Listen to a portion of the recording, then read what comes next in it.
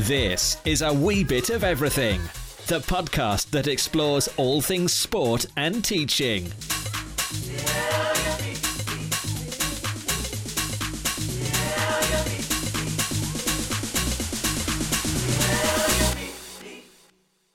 Hello there, and welcome to the A Wee Bit of Everything podcast with your hosts, Lewis and Clark. Thanks for coming back to tune in to this week's episode. We really are amazed by all the support we have received from everyone so far. Our partner of the podcast is Premiership Experience, who have played a big role in helping us develop. Premiership Experience offer fantastic sports tours within the UK and abroad, so be sure to check them out on Twitter at Prem Experience. This is a professional learning platform where we get ideas and insights from like-minded professionals. Our vision is to inspire, to teach and to entertain. So let's get started with this week's episode of A Wee Bit of Everything.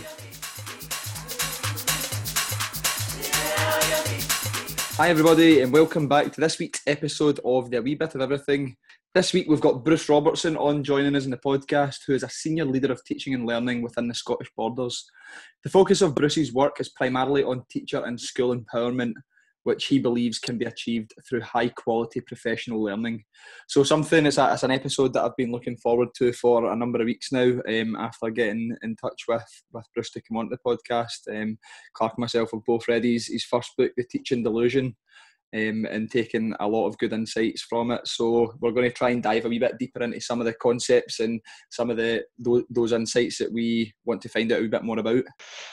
So we're going to talk a wee bit about his background on his career to date, and then we'll move into a wee bit about what makes great teaching in his opinion, and also how we can strive to make it better in our schools every day. We'll then touch on how much he values a strong professional learning culture.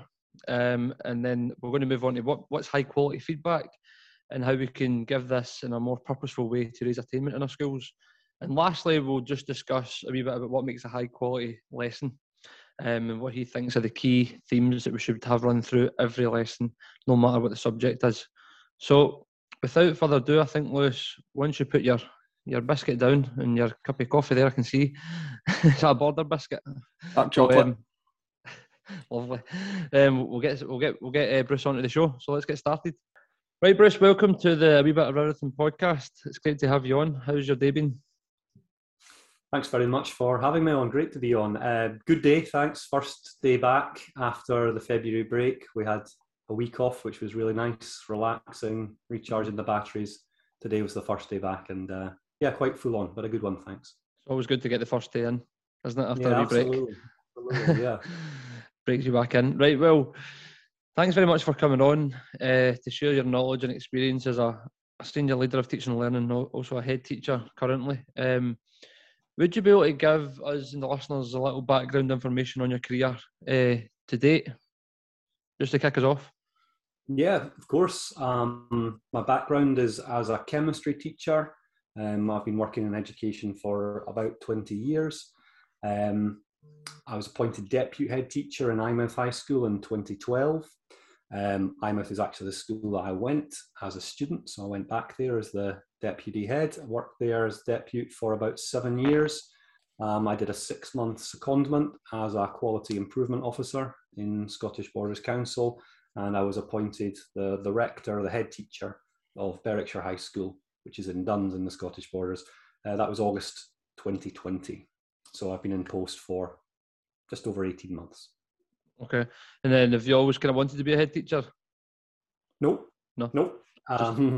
No, when I started, I just wanted to be a teacher. Teaching chemistry was my passion. I did have one eye perhaps on becoming head of department at some point, head of chemistry.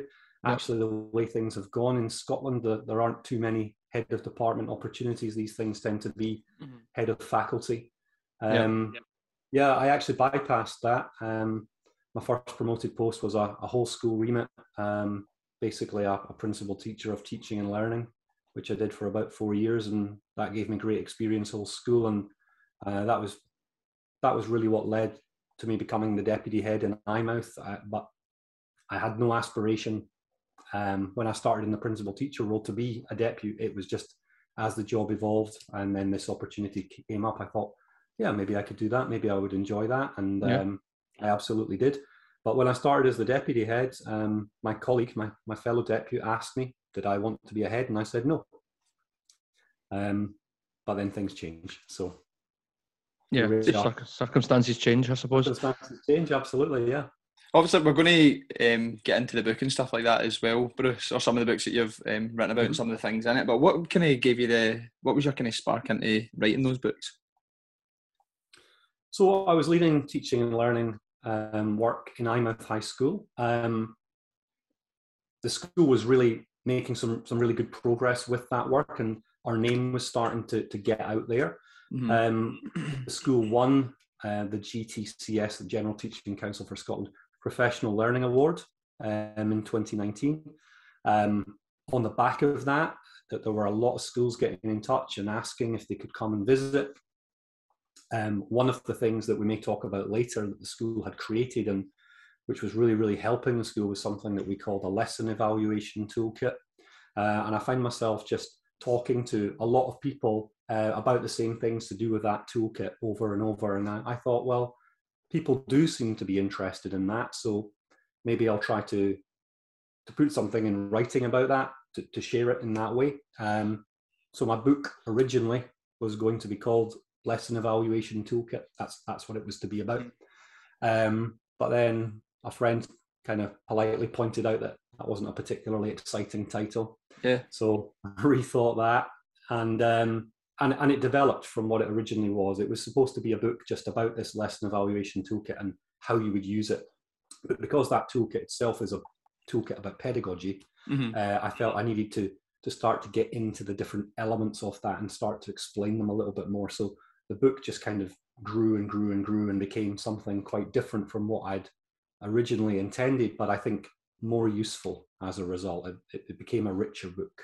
It really does focus on pedagogy, but it focuses on leadership of pedagogy as well. How schools can develop professional learning cultures. It talks about good approaches to self-evaluation and improvement planning, and so yeah, it's really that, with a focus on teaching and learning. Good. Bruce, see, just when you were saying earlier, when your first role was as a promoted teacher, was your principal teacher of teaching and learning. Like you were saying, that gave you an overview of how things were running the school. I'm starting to see like more posts like that coming up in schools. Yeah. You think that's a kind of positive thing then, like kind of principal teacher of curriculum, health and wellbeing, literacy and numeracy? I think that's going to be the way forward. Oh yeah, definitely.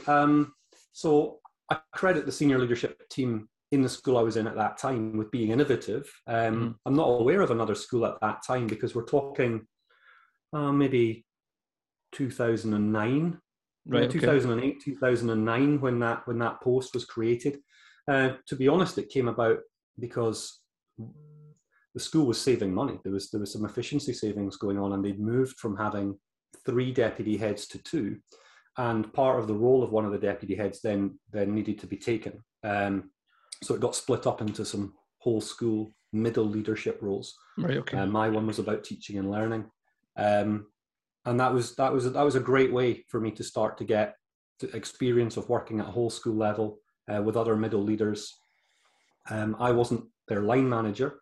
I had very little positional authority. This was really about persuading people and influencing them. Working collaboratively with them towards a common goal, which was teaching and learning. So that gave me tremendous experience, and it really did help me then step up into the deputy head role. I've appointed, one of my first appointments at Berwickshire High School, since I took over as the head teacher, I appointed a principal teacher of pedagogy, as we call it. Right. I really prioritised that role. It's a non-teaching for 4 days role and teaching for 1. So we're investing heavily in that. But what that does is it gives this person a tremendous amount of time to really focus on their remit. There's a lot of lesson observation and coaching that goes along with it. And this person, number one, has a really strong understanding of what makes effective pedagogy themselves, is an extremely good teacher himself, has great people skills, and is able to get into conversations with people that feel supportive and useful, and really helps to move practice on. And then he does other things like lead our professional reading group, our in-school workshop program. There's a tremendous amount of work that he does. And I think if we're serious about improving teaching and learning, then we really do need to invest in a role like that. Mm-hmm. So see, in terms of, just a wee bit off topic, but I'm quite interested in middle leadership.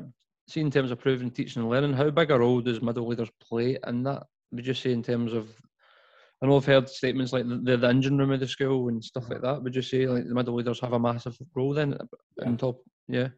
Yeah, 100%. So as the head teacher or as the deputy head teacher, my day-to-day contact with staff is it's minimal.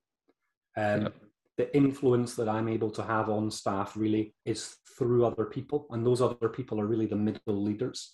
It's the principal teacher or the curricular leader or whatever we call the person that's best placed, I think, to really change things within the team that they lead. So it's imperative that middle leaders are developed, that they're on board with what the school is trying to do, that they feel empowered to lead in the way that they think is best, because more than anybody else in the school, they will know the individuals in their team best. They will know how to get the best out of people. And that's what I argue in my books, that's what leadership is about. It's about getting the best out of people in the pursuit of a clear goal. Middle leaders are key, so we need to invest in their professional development as much as we can. If you take my own middle leadership team in Berwickshire High School, we meet as a team, the middle leadership team or the senior leadership team, every Tuesday from 4 until 4:45. But the first 15 to 20 minutes of that meeting is always a discussion based on reading. So we read a chapter of a book together in between meetings, and the first 15 to 20 minutes is a discussion based on that. That really helps to get a shared understanding about what makes effective teaching and learning. Brilliant. Is that after school then? Yeah, so the timetable day finishes at 3:45, so there's about 15 minutes. And then 4 until 4:45, it's that meeting that we have. But as much as the focus, as much as possible, is about developing that leadership capacity. So sometimes there's a bit of operational stuff, particularly in times of COVID. There's a lot of management type stuff that does need to be discussed and communicated. But as much as we can, we're making it about professional development, hence the reading and discussion as an example. Brilliant, Bruce. Thanks very much for sharing that. I suppose what you're doing there is creating a culture as well for professional learning and continually improving. Yeah, 100%. And we're trying to model something too in that group, because the middle leaders will lead their own department or faculty meetings. We do that every fortnight on a Monday from 4 till 5. Yep. And we ask that as much as possible that time is about professional development. So principal teachers will be reading with their team. Some the same text as we're reading together as an extended leadership team, but for others maybe it's something different. So our maths faculty, for example, are looking at Craig Barton's How I Wish I'd Taught Maths at the moment. Our social subjects faculty are looking at Daisy Christodoulou's Making Good Progress. So they're leading that. They're the leaders of teaching and learning improvement. And in part, what we're doing as an extended leadership team is modelling how we would like things to work at a department or faculty level. Should we just say that's a number one then, professional learning? Nothing can beat that in terms of improvement in a school. Yes, I would. I think schools need to prioritise that. Yep. Absolutely. Strip back things that are less important than professional learning. Don't fall into the trap of thinking that it's a one-size-fits-all model for professional learning. Create as many high-quality opportunities as you can on a week-by-week basis for your staff, and trust that the vast majority of your staff will really want to get involved in that. If they're not getting involved in it, there's probably a good reason for it, and that's worth exploring with them. But the more opportunities we can create, for example, reading groups, voluntary workshop programs, peer observation programs, these sorts of things, the more people that will want to get involved.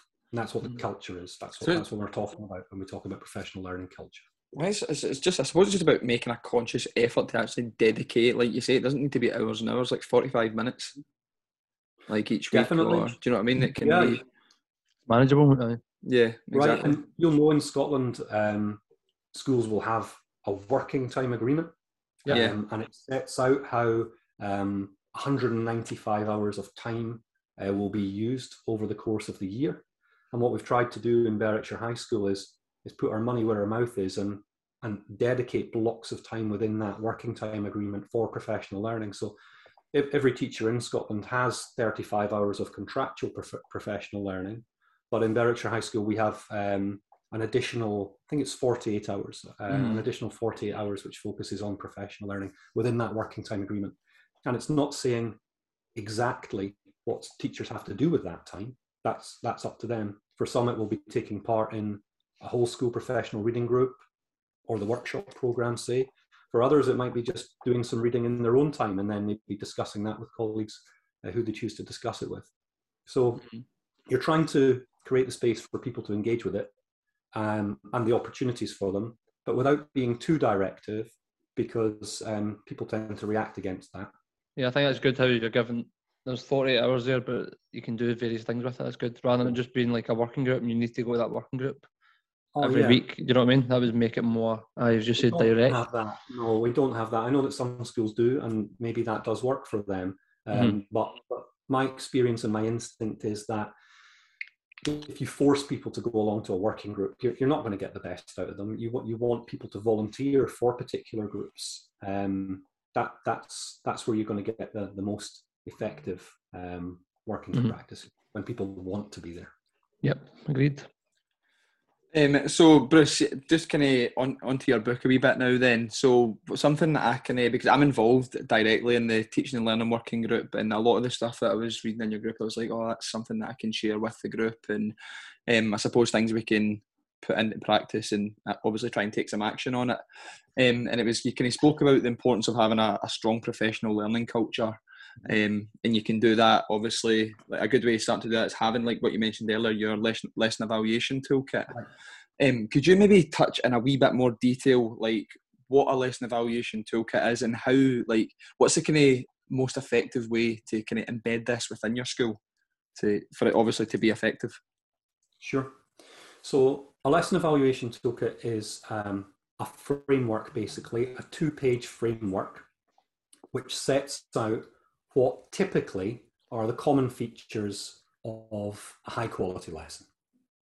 So it breaks this down as elements, which are broad practices such as daily review, learning intentions, success criteria, presentation of content, practice, plenary review, say. And then it goes into more specific detail about what these things will look like in practice if they're to be effective as statements. It's been built by the staff in the school.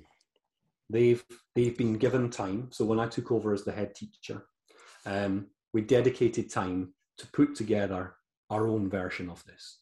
I first led that work in Eyemouth High School as the deputy head. We had a teaching and learning improvement group, which had representation from each of the departments in the school.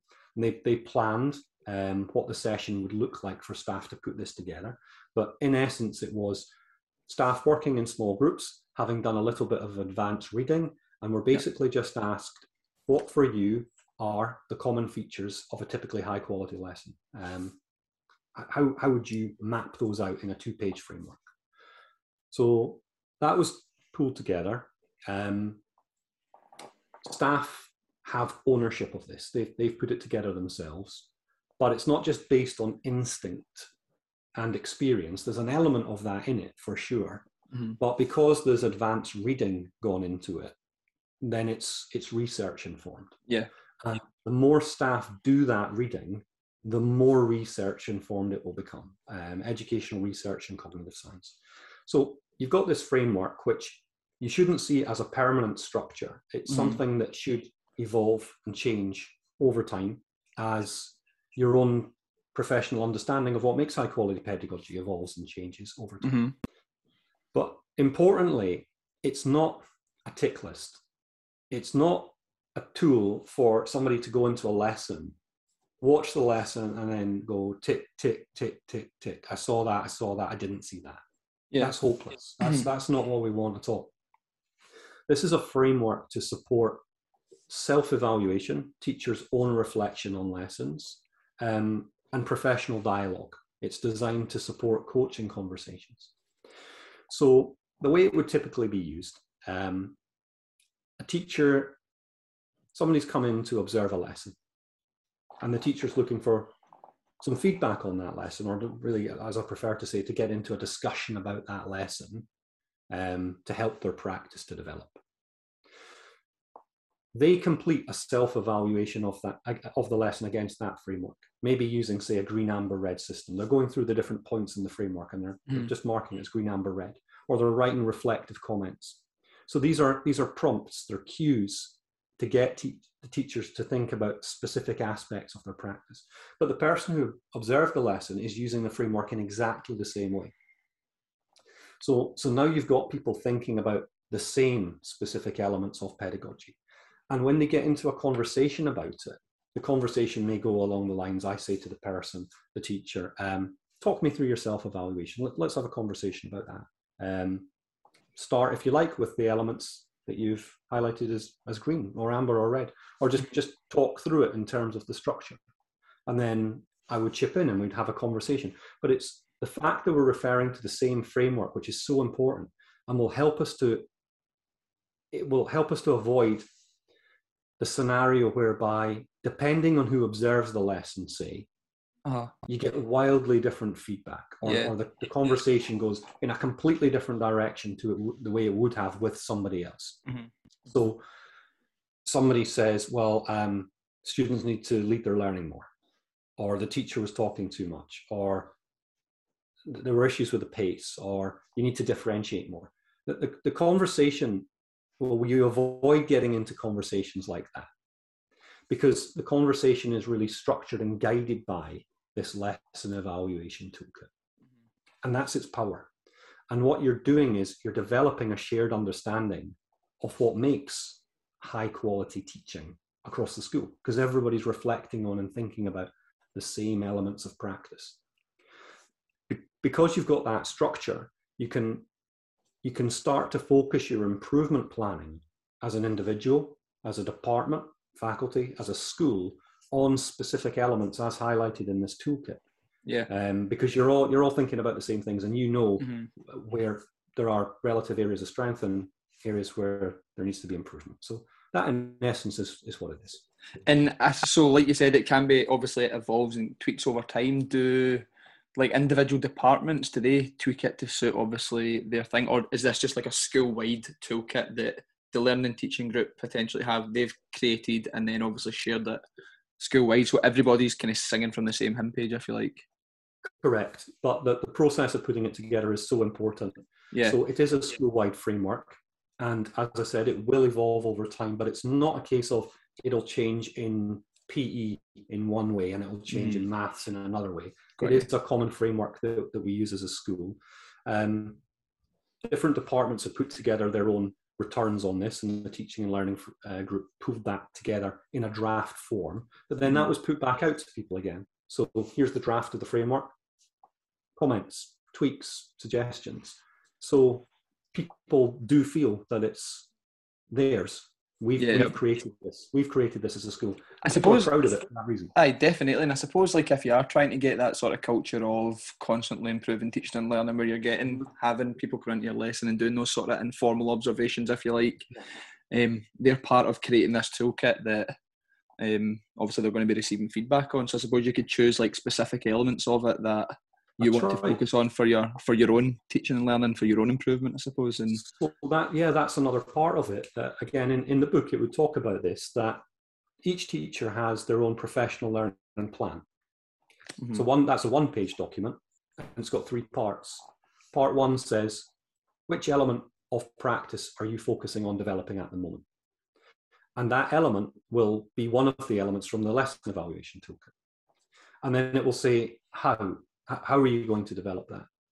And it gives the steer, as in professional reading, or observation of colleagues, or getting somebody else in to observe you, for example.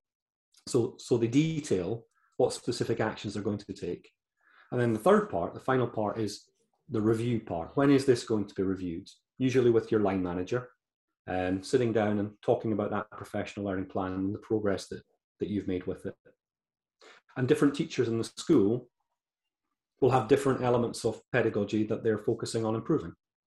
It may be that a team, a department, a faculty have decided we're all going to focus on presentation of content. Or it may be that the department, the faculty has said, well, actually, it doesn't need to be as consistent as that. Each person can just decide which element of practice they want to focus on themselves. So somebody might have questioning, somebody might have feedback, somebody might have differentiation.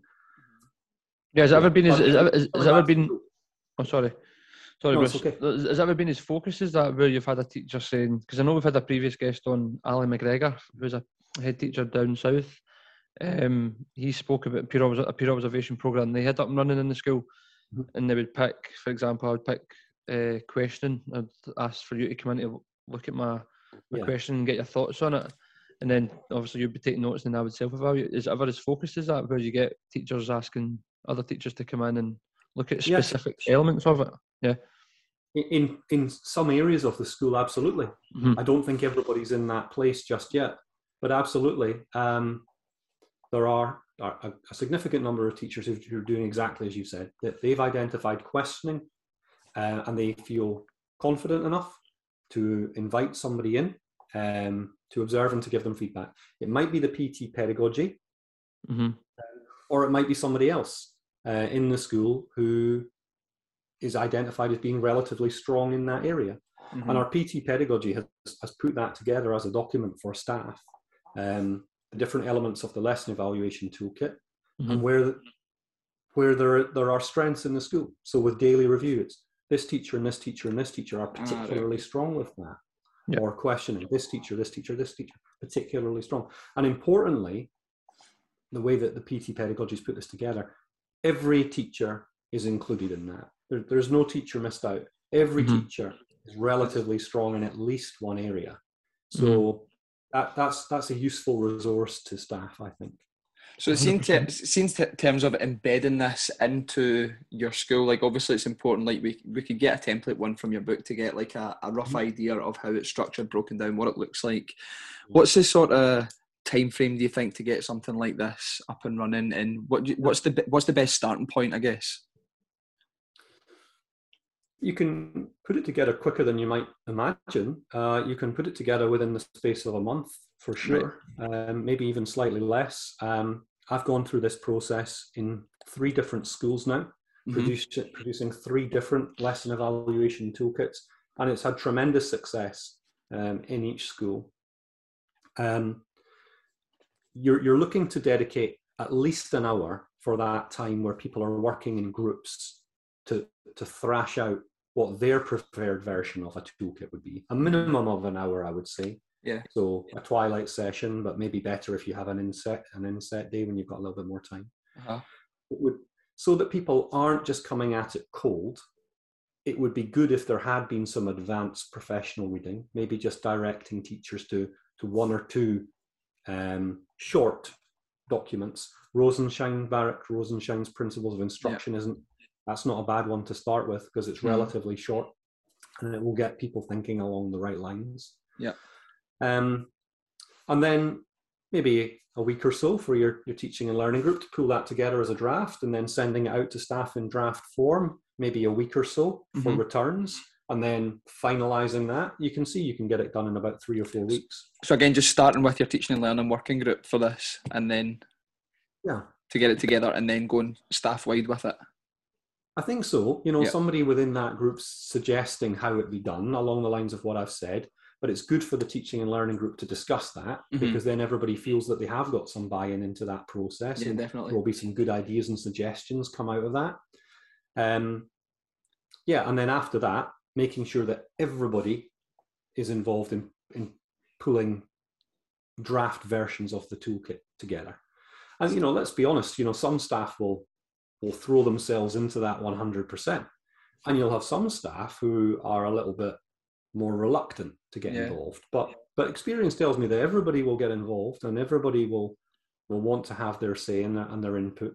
And then once it starts to get used, then people see the real power. The value in it, yeah. So once you've got that, so once you've got your final document, like your final evaluation toolkit, I take it that's when you can start doing like your inviting people into your lesson or going and do that sort of peer feedback thing where you're picking different elements of it.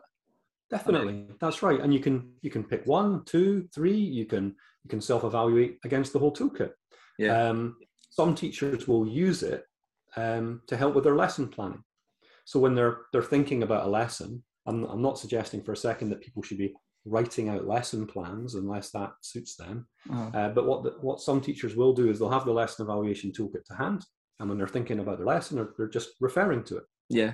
Now, to make sure. The more they do that, and the more they reflect on lessons against it, then the more used to it they get, and then ultimately, myself, for example, because I'm using it all the time, you don't really need to refer to it anymore because you've almost got it in your head.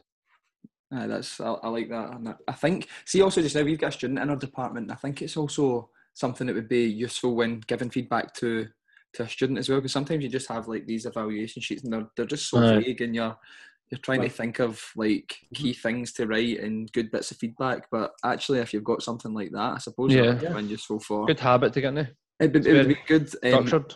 As a student, to have had that sort of feedback along the lines of a lesson evaluation toolkit. I think that would have been. Well, that's the feedback that we get from student teachers. We have a lot of student teachers come to Berwickshire High School, and that's what they say. And many of their tutors as well have been very complimentary. They've taken it back to the university. I think Napier, for example, I think they've developed something pretty similar to that, certainly in some of the subjects that they lead.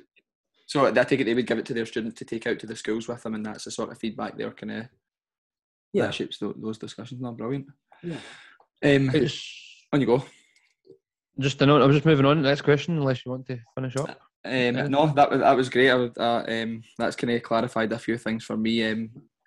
Looking forward to our next meeting to have a wee chat about that. So thanks very much for that, Bruce. You're welcome. Right, moving on to, I've read your first book, Bruce, and I know there's a bit on kind of high quality feedback.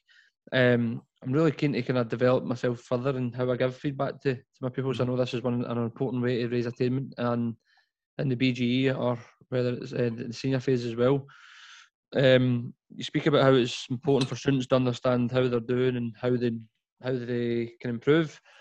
Feedback's a way that we can do this. So that's a very specific question. How would you go about leading a group of teachers with the aim of improving high quality, consistent feedback like in the lessons, if it was a group of teachers in your school? Yeah, it's a good question. So on the one hand, it seems self-obvious that if you get feedback, then that will help you. So you would think. But that's not actually what the research will tell us on feedback. Mm-hmm. Some feedback can actually have a negative effect on learning. So we need to consider why. So my first piece of advice would be to read about feedback. As you say, I talk about it in my first book, The Teaching Delusion. I talk about it in more detail in Power Up Your Pedagogy, which is my third book. There are other authors as well. John Hattie, for example, has a book which is all about feedback. Dylan William, his book, Embedding Formative Assessment, that's very, very useful on feedback. My first piece of advice would be for staff to do some high quality reading on feedback, so that you're avoiding the whole the reliance on instinct and intuition, which has its place, but I think the more that we can read and upskill ourselves about the key messages from research, I think that's key. So what would some of those be? Well, Dylan William talks about the current state and the goal state, and what we're trying to do with feedback is to get from one to the other, the current state to the goal state. Yep. And all that really matters, he would argue, is that the feedback is useful. And he's very careful in the words that he uses. He gives some good examples of how accurate might be seen to be the thing for feedback, accurate feedback. But as you may have found when you try to write learning intentions, for example, if you try to be very accurate and precise in what you're saying, it ends up not being useful. because you end up using far too many words, trying to become more and more accurate in what you're saying. And you end up being accurate, but it's not useful because it's impenetrable to the student. So Dylan William is arguing that feedback that is useful is the feedback that's most important. And I would add to that it's equally important that feedback is perceived as being kind. So that doesn't mean that it always has to be positive. It doesn't always need to be highlighting the things that have gone well. It's important, of course, that students feel that they can make mistakes, that they can learn from the mistakes, and that's not perceived negatively. So we can be critical, but so long as the intent behind it is clear, which is that the feedback is kind, we've got your best interests at heart. Well, that's as important, I think, as the feedback being useful. We're looking for feedback which motivates students. We're looking for feedback which ultimately does ourselves as teachers out of a job, because we don't want them to have to rely on us for feedback anymore. The more expert they become in what they're doing, the more they can give themselves feedback. I talk about it in my books as internal feedback conversations. They're starting to have this silent conversation with themselves, looking at their work, what they've done, and critiquing that themselves. It was your feedback as the teacher that ultimately got them to that point, but now they don't really need you anymore. Yeah, because I remember you said sorry, I just remember you said in the book as well about how when the language you use, like, that was good because you followed through towards your target. Like, you're making it explicit about what it was that was good, and you use it because as a kind of linking phrase. So thanks. Been trying that's that right. as Yes, well. good. Yes, the explaining why. Yeah, absolutely. Yeah. Maybe two more things to say. It's very important that students are experiencing success. That's what's motivating. So I talk in the books about the delusion of motivational messages and praise, because if that's not sincere, it's quickly perceived as hollow by students and actually becomes demotivating. The thing that will motivate students and teachers is the experience of success. So we're often having to break down complex concepts and procedures into smaller chunks and let students experience the success of that.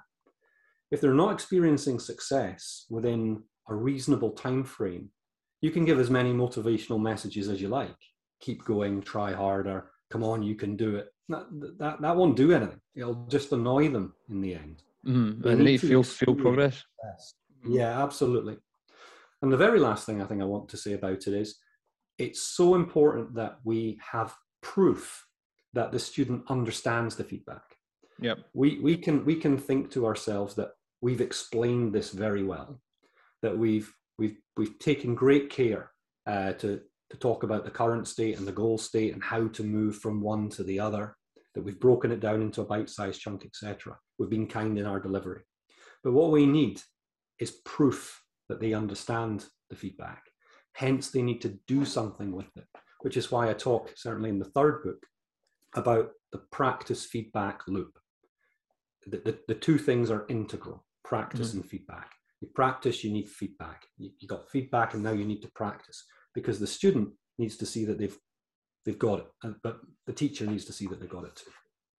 Yeah, that's good. I think something I was thinking as you were speaking there, we had a guest on recently. They were talking about the curse of expertise and how you think you've maybe explained something really well, because you're obviously you do it every year with different classes that come through, but then that can also be a detriment because it's a new group. That's a new group, and you might need to explain it in a different way because they learn in a different way. So it's 100%. So what I should really be doing here is I should be asking you both to explain back to me what makes high quality feedback. I need to check. You can say to me that that makes sense and I understand it. But there's an illusion of learning there. Because just because you have understood something and it makes sense to you doesn't mean that you're actually going to remember it. There hasn't been the change in long-term memory that you think there has been. It just made sense. You attempt to explain it back or explain it to a colleague tomorrow, and you realise that most of what was said you've forgotten. I know. So that proving it and doing something with it is very, very important. Something we're so guilty of, but when we're teaching, isn't it? Well, certainly me anyway, is just saying, does that make sense? Do you understand that? Rather than actually questioning their understanding, as opposed to saying, do you understand this? Or, right, so just repeat back to me, what did I just say there? Okay, so what have you got to do when you score or something, if you're doing a condition game or something like that, right? What has your team got to do? Do you know what I mean? Just so that they're actually telling you. That's right. Rather than just a yes or no, or a 50-50 answer. Or a shake of the head. Mm-hmm. And it's often because we're pushed for time. Yeah. Mm-hmm. So the reason that I'm not saying to you now is just explain back to me what makes high quality feedback. Why are we not doing that really? Well, other than the fact it might be perceived as patronising, it's because we don't really have the time just now. And what's really important is that we make that time, because we're not interested as teachers in simply explaining things and modelling things as best we can. That's an important part of teaching. But of course, ultimately what we're interested in is students learning what we plan for them to learn. And we need to get evidence of them learning that, which is why we need to make the time for them to prove things to us. Well, see if you tune into this episode when it goes live, Bruce, we always do our takeaway messages, so I'm sure Clark will touch on that. So we'll see how much he's understood the bit about feedback and that. So you'll be able to check his understanding from that. That's good. I'm going to buy my A game tonight. I definitely. So, Bruce, I was going to say on the feedback about the success criteria and how important that is to keep the focus of the lesson within that 50-minute period. I think it's really useful to kind of have that checking for understanding at the end. What would your thoughts on be just quickly on the success criteria in terms of the kids kind of being able to self-assess against that at the end? Is that a useful way as well? I talk in some detail in the Teaching Delusion and in Power Up Your Pedagogy about success criteria.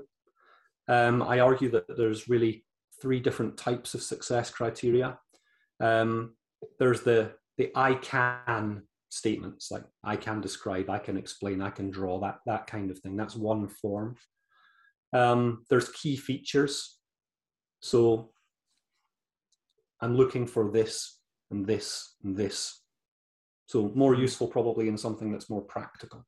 Yeah, technique. And then there's exemplars. So this is what a good one looks like. Right. Or a non-exemplar. This isn't what a good one looks like. And then exploration. So the I can statements, the key features, or examples. I think those are the 3 forms of success criteria that really we're using in the classroom. Sometimes it's appropriate for students to help to construct the success criteria. So you can imagine, for example, in the key features, there could be real merit in trying to tease those out as a class. Other times not. Say the I can statements. You're just wasting your time. You're just a tokenistic gesture to get the students to come up with those themselves. The teacher's the expert. They know what they're looking for. You're just wasting time with that. But for students to use success criteria to self-assess, to peer assess, that can be very, very powerful. The only thing I would add to that, and I talk about it in the books, is they need to use them to prove it. So resist the temptation to tick off I can statements. Yes, I can. Yes, I can. Yes, I can. Or to green, amber, red them without having to prove it. So as in like write it down or say it. Exactly. Or do it. Yeah, almost. Definitely. Yeah, do some, because it's like we were talking about before with the feedback. And I say to you, did you understand? Have you learned what I meant by useful feedback? And you're like, yes, I can. Yeah. You would say that. You feel that yourself, but you're overconfident. And that's what the research would say. Most students, most people will be overconfident in what they have learned, what they know, what they can do. So we need to get them to prove it. That's one of the challenging things in PE as well, because a lot of the success criteria, especially in your junior classes, S1, Test 3, it's a lot of your assessment is your observation of them in a practical context. So how they're actually moving, how well they are executing a certain skill. So I suppose they can, but the evidence primarily comes from your observation skills from to see if they can actually to do that or not. And in the example you're talking about in PE, say, you can't really see it yourself unless somebody's filmed you. Yeah. So you're reliant on somebody else. Now, it might be the expert, the teacher, or it might be somebody who's developing expertise, another student. Yeah. And then the quality and the usefulness of the criteria, well, that becomes all important. Because it's one thing, like, 'cause I know, like, sometimes if I'm doing, like, maybe an athletics lesson, if we're looking at the javelin or something that has got a really complex breakdown in terms of the teaching points and how to actually execute the skill well, it's like, it's not necessarily always 100% reliable if you're getting another peer in their class to go through that, because they don't really know what they're looking for. They don't, you know what I mean? They don't really know prior learning. Yeah, or they don't have. They could maybe just be doing it as a friend and just ticking all the boxes to say, yeah, they're doing that really well. When in actual fact, it's just tokenistic, isn't it? Just exactly. It can be. Yeah, that's similar to what you were saying, Bruce, about the I can statements there. That was what you were saying, wasn't it? That's exactly right. Yeah. That's exactly what I was saying. Yeah. I mean, something I've tried to do, like, a lot more recently is, like, the use of, like, show me boards and getting them in pairs. And actually, so if I am doing, like, I can statements on the board, so if it's to describe something or explain something, get them in their pairs or individually to actually write down their answers onto a show me board. So, because it is hard if you're trying to do that, like, all right, okay, can you describe that? Right, well done. That's one person answered that. You've not. How do you know if the rest of them have done it? Whereas if they're actually writing it down, you can actually be walking around as they're doing that at the end of the lesson, or, you know, especially in a PE context is where it can be quite tricky. So show me boards are transformative, and to anybody listening to this, if they're not routinely using show me boards in lessons, I'd really ask them to consider doing that, because they're not a gimmick. They are so powerful. They do three things really. They demand that every student thinks about every question that you ask them. They get every student to commit to a response, because they're putting it in writing or they're drawing it on the board. And then they give the teacher formative information about the learning of every student. And it's those three things that are just really so powerful. And it doesn't always need, I suppose it doesn't always need to be a case, like, maybe if you're doing, like, simple questions where it's trying to, so it could be like answer A or answer B, like multiple choice question or something, right? Hold up what your answer is it true, false, A, B, whatever it may be. But I suppose you can do it if you're getting them to describe something. I suppose they don't necessarily always need to be holding it up, because if you've got quite a long answer, I suppose you could be walking around and making them. I mean, it's an easy fix as well, isn't it? If they've just got a wee sponge there, wipe it off and just... I think just even by the presence of you walking around and making sure they're thinking hard enough and writing it down, then and making that visible. Yeah, as long as... And you guys just saying, as long as they're thinking and they're actually, like you say, they're committing to an answer, whereas you don't actually know if they're just sitting there. They could be thinking about their lunch or anything else. And a lot of them would be, and you know, it is useful for them often to hold them up. But as you say, that's not always essential. And then some people might say, well, why can't they just do it on a piece of paper or in their jotter? But the fact is that when they do it on a show me board, they will typically write much bigger. So you as a teacher, you're just walking around the room and you're just glancing and you're taking in all this information, and you can give live feedback in the moment. You can say, you know, good, that's right, just watch that. Or you can just take it in quietly and then address the class and say something like, well, I can see that almost all of you got this, but I saw a couple of you, this was a common mistake. This wasn't quite right. So it can be that one-to-one feedback, going back to feedback that we were talking about earlier. It can be one-to-one like that, or it can be the whole class message. So that's what I read in the book with Douglas. Obviously, Teach Like a Champion one, and he was speaking, because I was looking at something, because you get the videos and stuff like that with it as well. And it was a video of the maths teacher, and he was going round with his clipboard, and he had, I think he said he has, like, kind of common errors that are made when he's doing this lesson on, like, reminders or something. And he was going round, and once he got to, like, a certain amount of students who had fell at that hurdle, he would stop the class and then he would go and model it on the board. Whereas everyone was working away, but he wasn't necessarily stopping the class. He was just walking round and just picking it, like, his clipboard, like, tracking their progress and stuff. Exactly. Big fan of Doug Lemoff's work. That sounds good. And if you've got the behaviour and discipline right as well.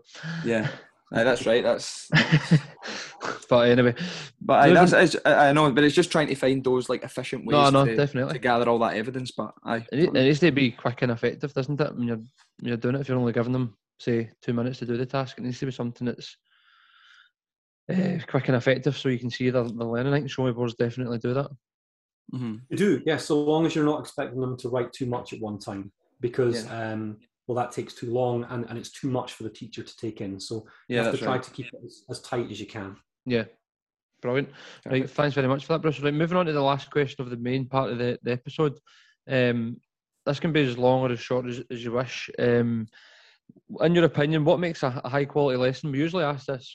What do you think makes a high quality teacher? But actually, the credit needs to go to you there, Bruce. As of reading the Teaching Delusion, we've changed it to what makes a high quality lesson, so we can talk more about teaching and learning. So we've switched that up, and you're the second guest to answer it.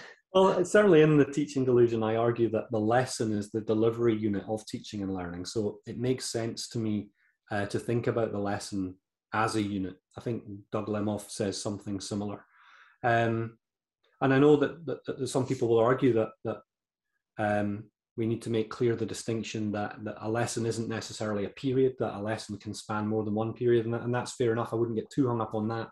But I think the lesson as an entity, as a unit, is a very useful way to think about teaching and learning.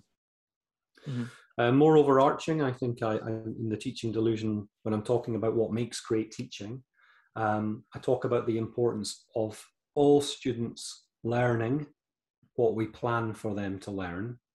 So the learning component is key, but so too is enjoyment, students enjoying what they are learning. Now, they're both important, but one is more important than the other, much more important than the other when it comes to planning lessons. We need to plan for the learning and trust that the enjoyment will come through success and high quality pedagogy. If we plan for the enjoyment, the danger is that we end up with students who are just busy doing things, having a good time, but actually they're not learning very much or anything at all. But would that just be the learning intention then, making sure you've planned that well in advance? Oh, definitely, yeah. And I think it's underestimated actually how difficult it is to write a strong learning intention. Yeah. And I write about that in the Teaching Delusion and Power Up Your Pedagogy as well. It's my most popular post on my blog, teachingdelusion.com, the one that I have on learning intentions and success criteria. And I think there's a sort of penny dropping moment that will come for teachers, I hope, certainly when they read about when I'm talking about learning intentions in these books. But a bit like what we said earlier about accurate doesn't necessarily mean useful. You can write an accurate learning intention, but it's not useful to the student because it's too much to it. It's too complicated. It's not in student-friendly language, for example. But going back to the point, what makes a high-quality lesson? I argue in the books, really, that it's useful to think about lessons in terms of specific elements. Typically, then, beginning with a short review activity that you might call daily review. Get students to think back over prior learning, maybe recent or less recent, probably links to the learning ahead that's giving the teacher formative information about what the students already know. Because it's the David Ausubel quote that the most important factor in determining what we teach is evidence of what students already know. So beginning with that daily review, having a clear learning intention, which we don't need students to be writing down. We just need to make the time to share that with students. Clear success criteria in one of the three forms that we've talked about, the I can statements, the key features, or the exemplars. Presentation of content, the opportunity to practice, and then a review at the end of the lesson. Where you're trying to generate evidence of what students have understood as a result of the lesson. And it's important to say that evidence of short-term performance is not evidence of long-term learning. You're just getting a measure of what has actually been understood in the lesson. those are probably the structural features of a typically high quality lesson. Not that I'm saying every lesson needs to be exactly the same, but typically. That's really useful.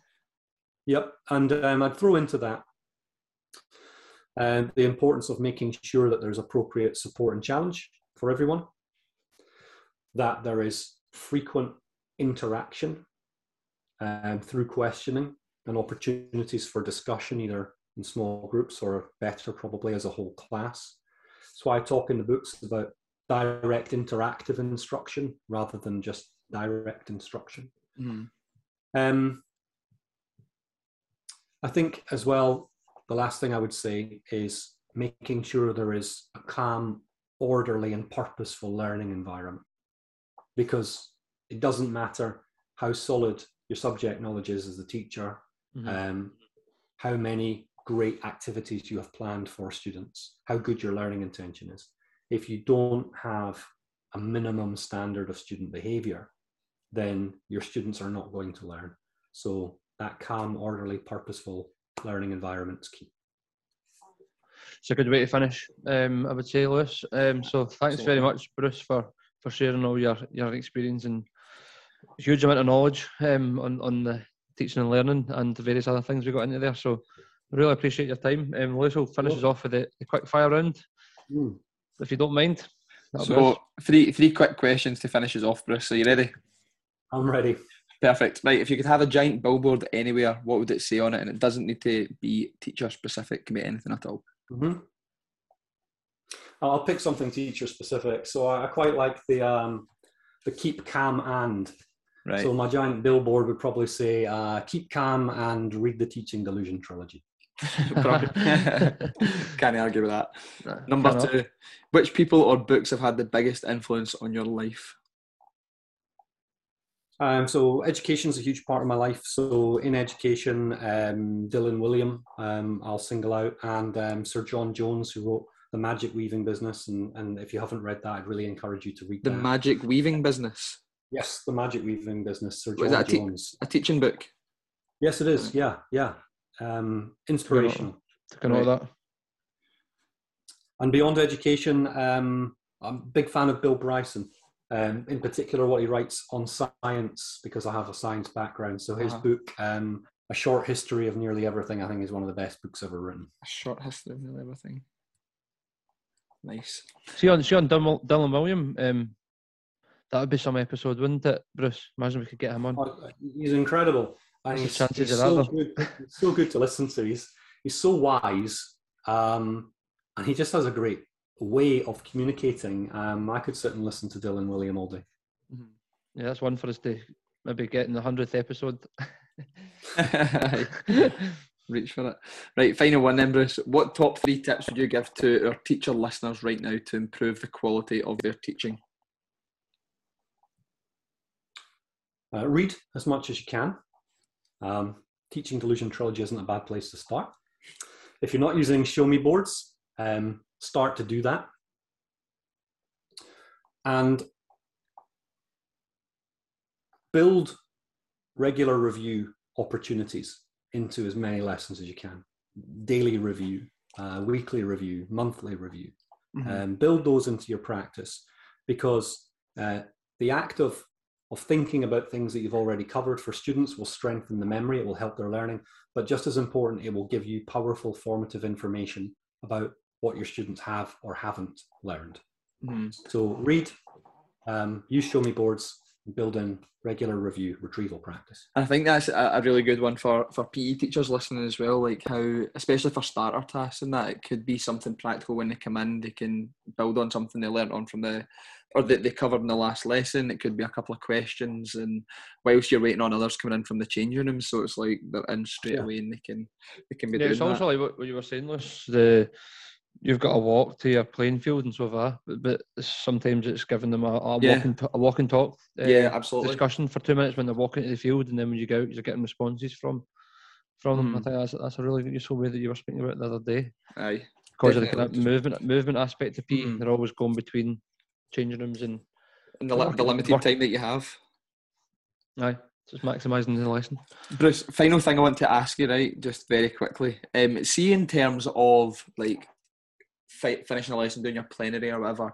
What if you're teaching a lesson and you've not got a double period and you get to the end of it and you've not covered everything that you like, and maybe you don't end up getting round to doing a plenary or whatever it is? Is that okay to, obviously, if the time doesn't fit, like, again, just carry that on to the next lesson?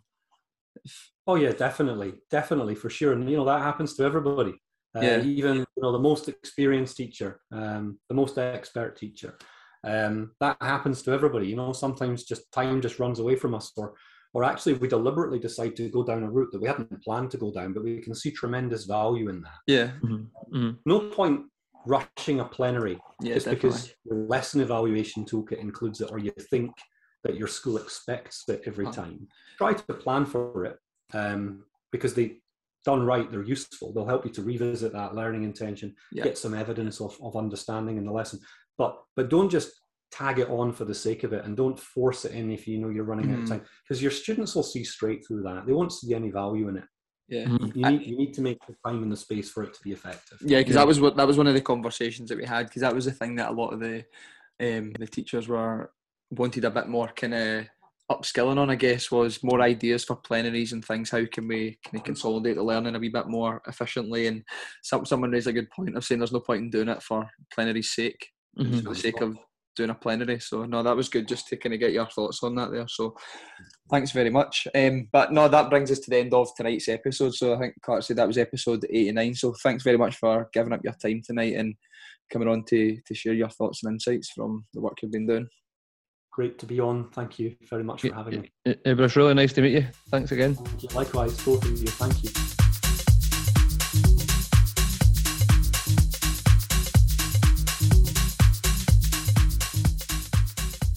Well, Clark, another episode, another set of takeaway messages. I feel like I'm running out of things to say and how to link the main episode to the takeaways. So hopefully that wasn't too bad for the people listening.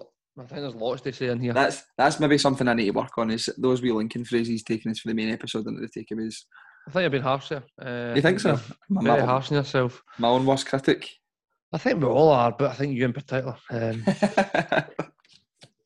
No, but genuinely a very, very good episode. I mean, you had Bruce on there. It's a head teacher. He's been working in education for 20 years, I think he said.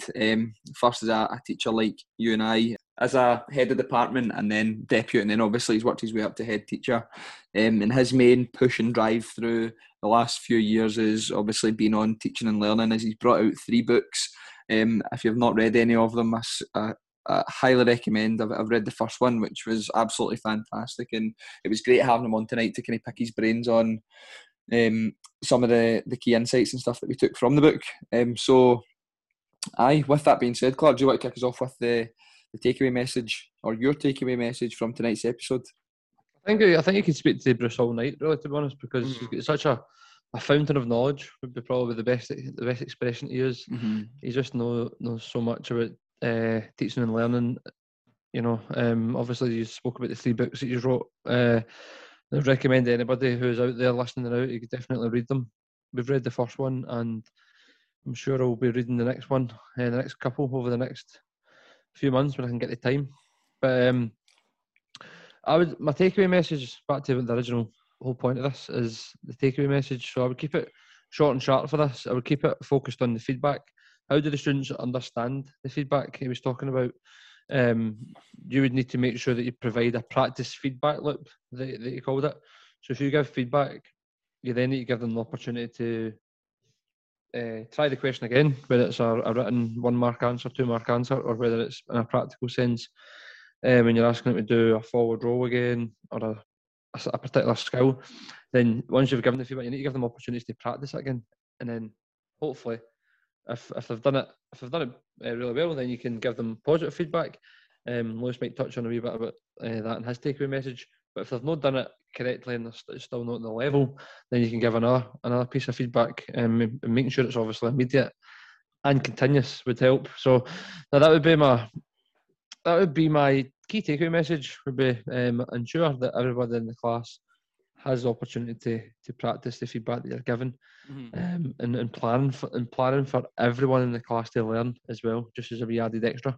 And that can be done through learning intentions that are obviously not just accurate, because sometimes that's not useful, but also they are specific. So I think that's probably my problem.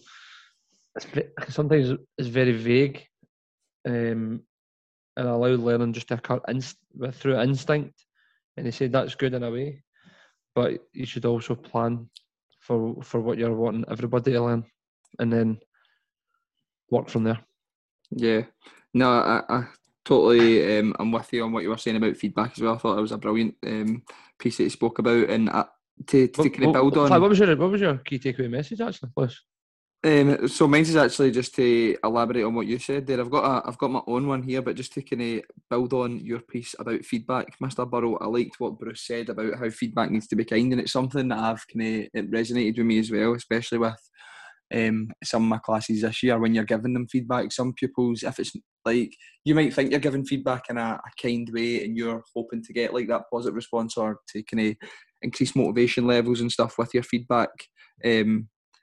But I think you need to try and be aware of how you're giving that feedback. Do you know what I mean by that? So you could give it, and then the people could maybe feel like it's not like a personal attack, but as if they're not doing good enough. Or so I think it's just being mindful of how you come across when you're by the words you use. The words that you use and how you articulate your feedback. So I guess that's something that you can. And I think massively on that, just as I was thinking there, the tone. I think what you mean as well. Definitely. See the tone that you use. That's very, very. That's also maybe more important than the words you actually use. And is it more suitable for one people maybe to give that feedback in private? Do you know what I mean? We are away from the limelight of the class, or can they? Is that people that can? You feel like they can receive that in front of everybody else? Do you know what I mean? Like some people can deal with that well, some others can't. So I think if you know your kids, don't you? You know what ones you can do that with, and what ones you can't. That's absolutely comes down to you as a teacher having to know your class. I suppose you could set that as like at the start when you're working, like see when you go through like your expectations and all that sort of stuff at the very start of the year or the start of a term, you can maybe touch on that as well, just saying when I give you feedback, please don't take it as a personal attack or as if you are doing something wrong. Do you know what I mean? It's my feedback is simply here to try and help you, because at the end of the day we want the best for you. So I think you're right. It could be something to speak about. You know what I mean? Yeah, and I think that, as you said, you can set your expectation and say, I'm doing it to help you and support you, and you're here to learn, and that's the whole purpose of school. Is learning. Aye, absolutely. No, but that was just an extra wee thing that I thought was quite was obviously quite a useful piece of information to take on board. Is just being more mindful of how you're giving that feedback out. But no, something that I was really keen to find out more about tonight, and Bruce touched quite a lot on it, was the lesson evaluation toolkit, and being a part of a learning teaching working group in my school. It's something that we've been discussing in recent meetings that we've been having, and I think that's the next stage for us is to we've got an example lesson evaluation toolkit, and I guess it's just to look through that to get ideas of what how it's laid out and what are the kind of key features of it, the elements, what those elements look like in practice, and then how you're going to actually evaluate those things within your teaching. So I like what Bruce said about how get the people that are involved in a learning teaching working group to do a wee bit of prior reading. So it can be like a chapter in a book of what great teaching and learning is, and have that shared understanding and plan it together so that it could even be a podcast as well. Aye, absolutely. But it's just as long as everybody's referred to some sort of learning. Aye, or everyone in the working group's referring to that same piece of learning, or makes kind of high quality teaching and learning, so that a discussion can be had, and then you can kind of co-create it with everybody, and before, like you said, put it out to whole staff and trying to actually implement it within your school. So I think it's a very useful thing, and like we spoke about as well, how helpful it would be for students that are coming out, and obviously for us as well. Like if you're going in, you're watching someone in your department, or someone's coming in to observe you, you can give them specific areas from the teaching, the lesson evaluation toolkit that you feel like you would like feedback on. Absolutely. But that's obviously the ideal. That's the ideal world, isn't it? Trying to get to that. Not the ideal world. That's maybe not the right term to use, but that's the kind of goal that we should be maybe striving towards, to get something like that up and running fully within our school, and creating that culture where everyone feels comfortable enough to dip in and out of people's lessons and feel confident enough to get people to give you feedback on your teaching, because we're trying to... Do you know what, Lewis? I think you're absolutely spot on. Everything's evolving and changing at such a rapid pace, and the only way to combat that is through professional learning. And you spoke about that very, very well, and so did Bruce. So I'm not even going to attempt to do any better than you. So I think that just rounds us off very nicely to the end of this episode. Thanks very much, everybody, for listening into this week's episode. Just before you go, can you do us a favour and give us a wee mention on Twitter if you would like to have any future guests or episodes covered? Lewis is thinking about something down the line of, Lewis and I, well-being, maybe the importance of sleep, nutrition, stuff. Any nutritionists out there, or if you know any nutritionists, get in touch. We'd love to hear from you. I would love to hear from any sleep experts. Anybody that can get 12 hours a night, get in touch with us. That'd be very good to know how you're doing that. So thanks again for listening, and we'll be back next week for another episode of the Wee Bit of Everything podcast. Thanks again for joining us in this week's episode of the podcast. We hope you've been able to take something away that you can implement into your practice or life. If you regularly listen to the podcast, then why not leave us a review to let us know how we're doing and where we can perhaps improve. That way we can take action and further develop the AWBOE podcast. Until next time, we hope you have a fantastic week. Take care.